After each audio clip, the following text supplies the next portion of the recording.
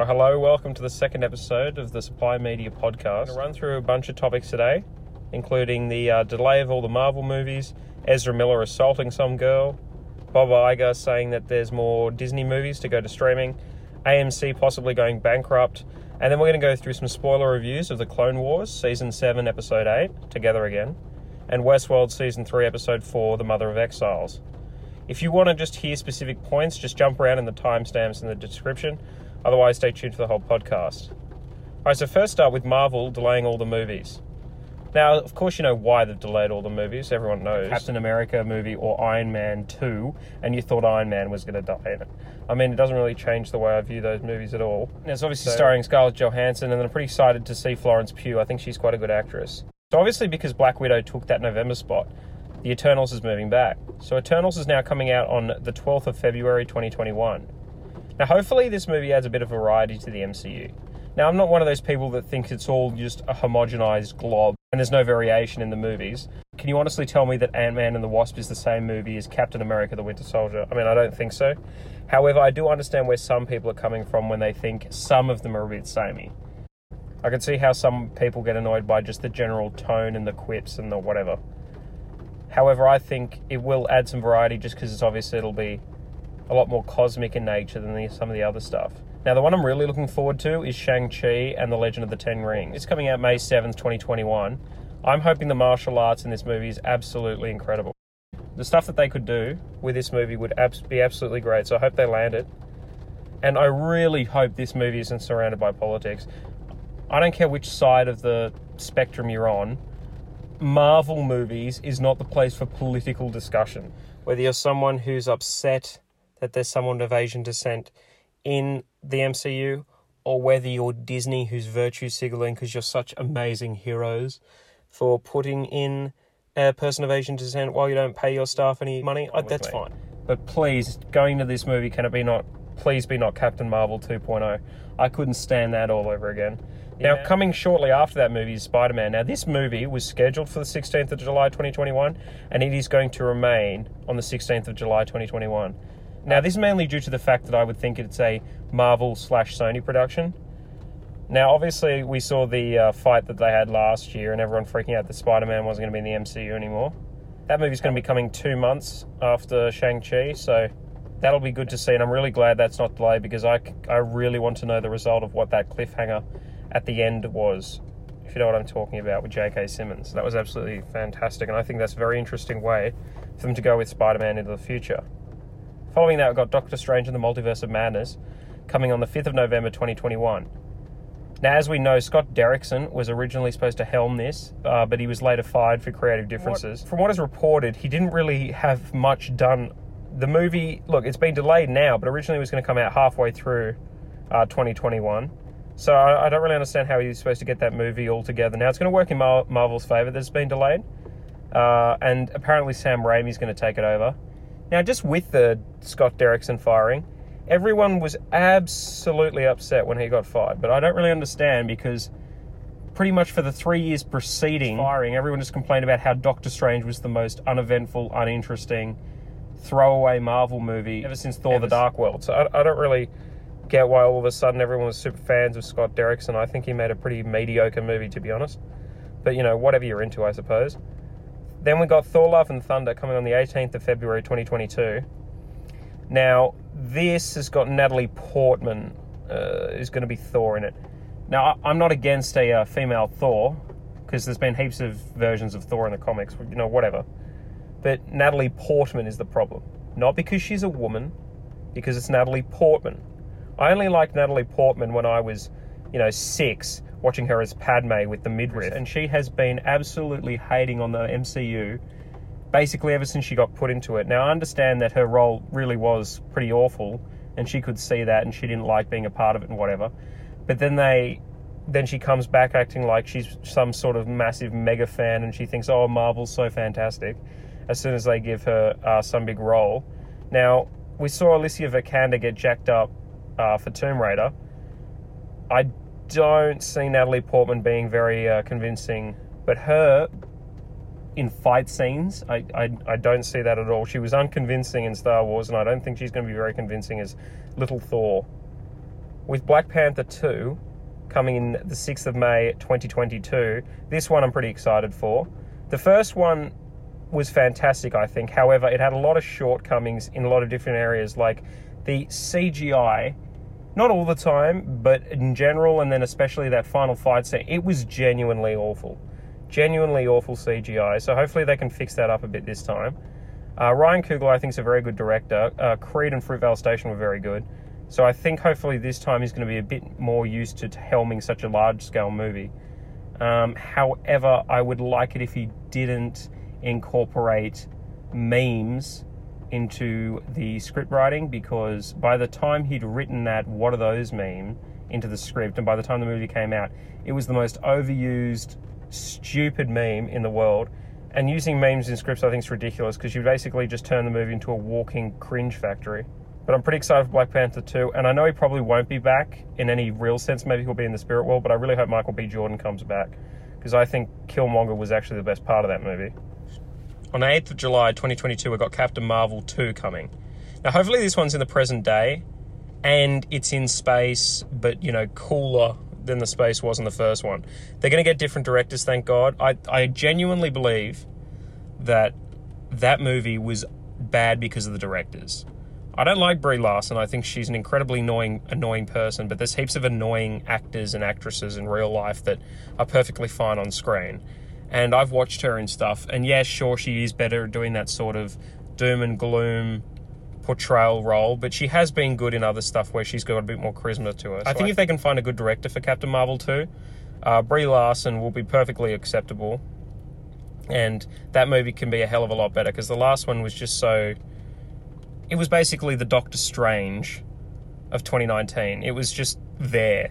It made bank because it was going into Endgame, and all the kids that I teach when I do swim coaching, they were all talking about how they've got to see Captain Marvel before they see Endgame, and so I think they've really sort of cemented that into their head that you've got to see each Marvel movie based off that, because I didn't think you had to see it, but all the kids, I'm telling you, they really think you have to see every single one before you go to the next one. So I think that's mainly why it made good money going into Endgame. Definitely wasn't the directors, they were awful. Now, there's been no dates for Guardians 3, Ant-Man and the Wasp 3. I don't really know why people are complaining about there's going to be a third Ant-Man and the Wasp. I think they're perfectly fine. No one expects them to be the godfather of the MCU. I don't want them to be the godfather of the MCU, because that means the other ones are doing awful. So, you know, watch them. I'll watch it once. I'll forget about what even happened in it, but I'll enjoy it for the 1.5 hours it's on screen. So I think Ant-Man and the Wasp 3, you know, I'm looking forward to that. That'll be good. Blade, I'm extremely excited for. And Mahershala Ali is going to be Blade. If that's not the greatest casting in the MCU other than Robert Downey Jr. as Iron Man and Chris Evans as Captain America, I don't know what is. Oh, and Tom Holland as Spider-Man. That was pretty great too. Certainly better than Mr. Garfield. Then we've got Deadpool 3. And I'm so excited for Deadpool 3. I think the second one wasn't as good as the first one, but I also think it was better than the first one in a bunch of different ways. I think the director, I think it was David Leitch who did Deadpool 2, I don't think he's the perfect fit for Deadpool 3, just because I don't think he's that good of a comedic director, because the action was awesome and better, I think, in Deadpool 2 than it was in Deadpool 1.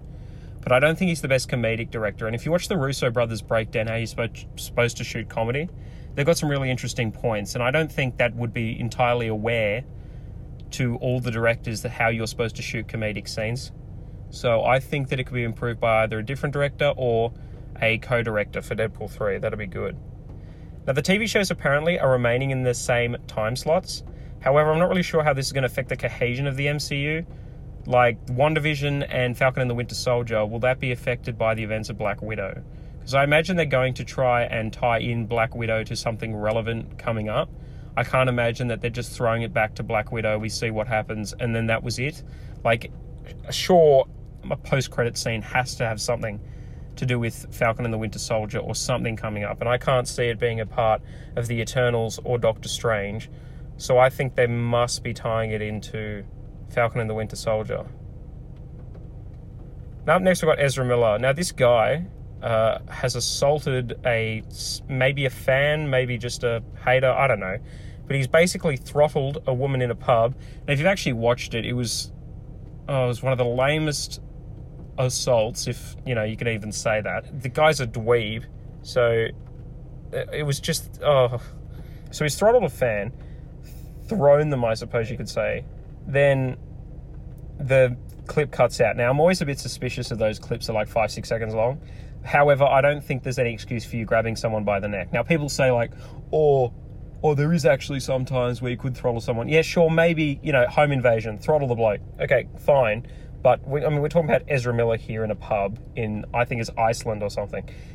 I doubt there's anything that's been said that would excuse him throttling a person, regardless of their gender. Now, I'm someone who actually does believe that, you know, throttling a woman is worse than throttling a man. Just was it justified? I can't see a way this could be justified. Now, I haven't really heard anything about this. Ezra's not talked about it. That fan hasn't really talked about it.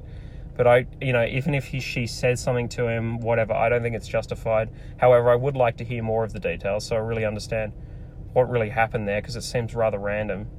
Now, how does this affect his main roles? Obviously, there's the Flash. I don't like him as the Flash, so hopefully this is the excuse that Warner Brothers needed to sack him, because they needed to even digitally replace his legs when he was running, and he does that weird thing with his arms. He can't run, first of all, which is a big problem with the Flash. I feel like you need someone who knows how to run, and I just think he's totally miscast. Now, I really like most of the actors who were cast when Zack Snyder was sort of helming things. However, I think he was a swing and a miss. So hopefully he's sacked from being the Flash. I don't know what they'd do with him in Fantastic Beasts. Now, I'm not as invested in Fantastic Beasts as I am in DC.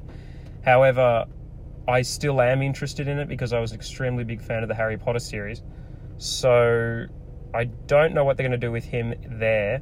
However, I think that they will have to rework it. And now I'm actually hoping the stupid he's a Dumbledore thing at the end of Fantastic Beasts, spoilers by the way, I think the stupid Dumbledore thing at the end, hopefully this will make JK rewrite what she was going to do if she in fact was going to make him a Dumbledore.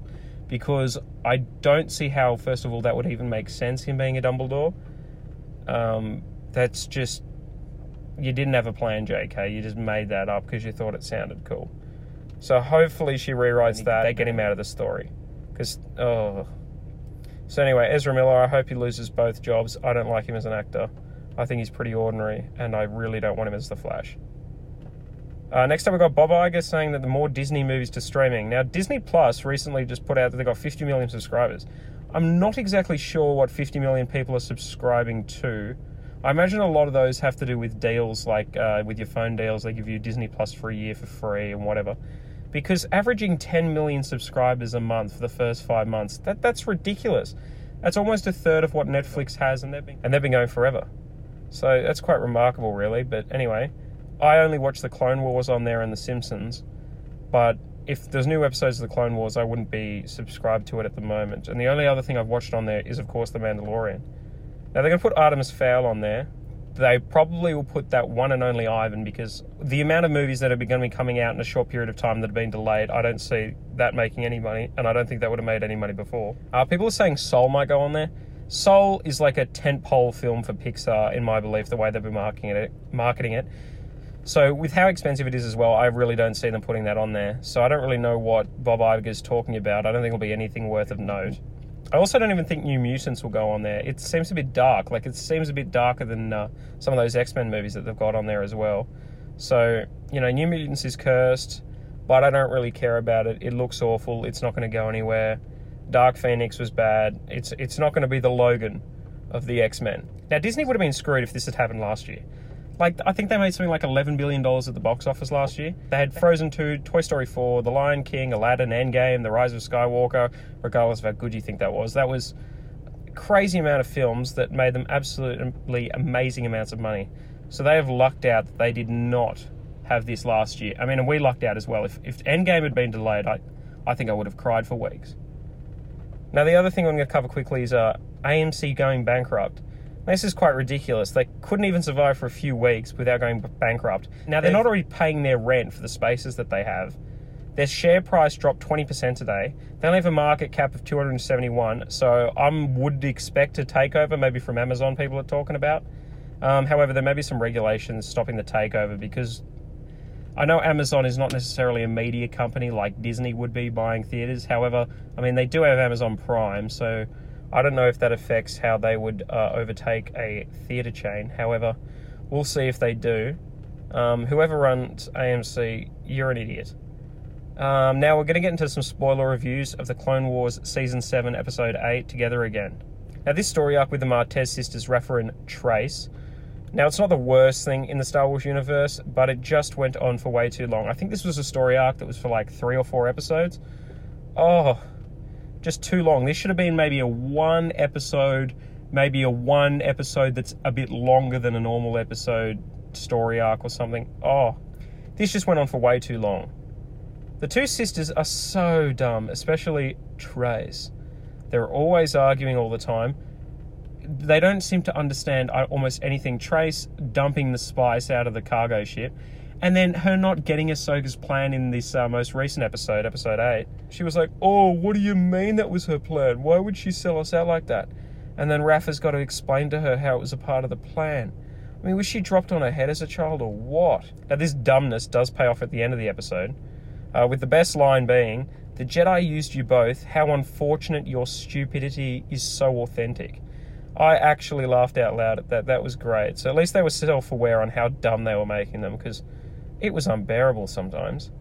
Now, one of the great bits of this episode introduced the new Darth Maul story arc. Now, obviously, we knew Darth Maul was going to be coming in at some point based off the trailer.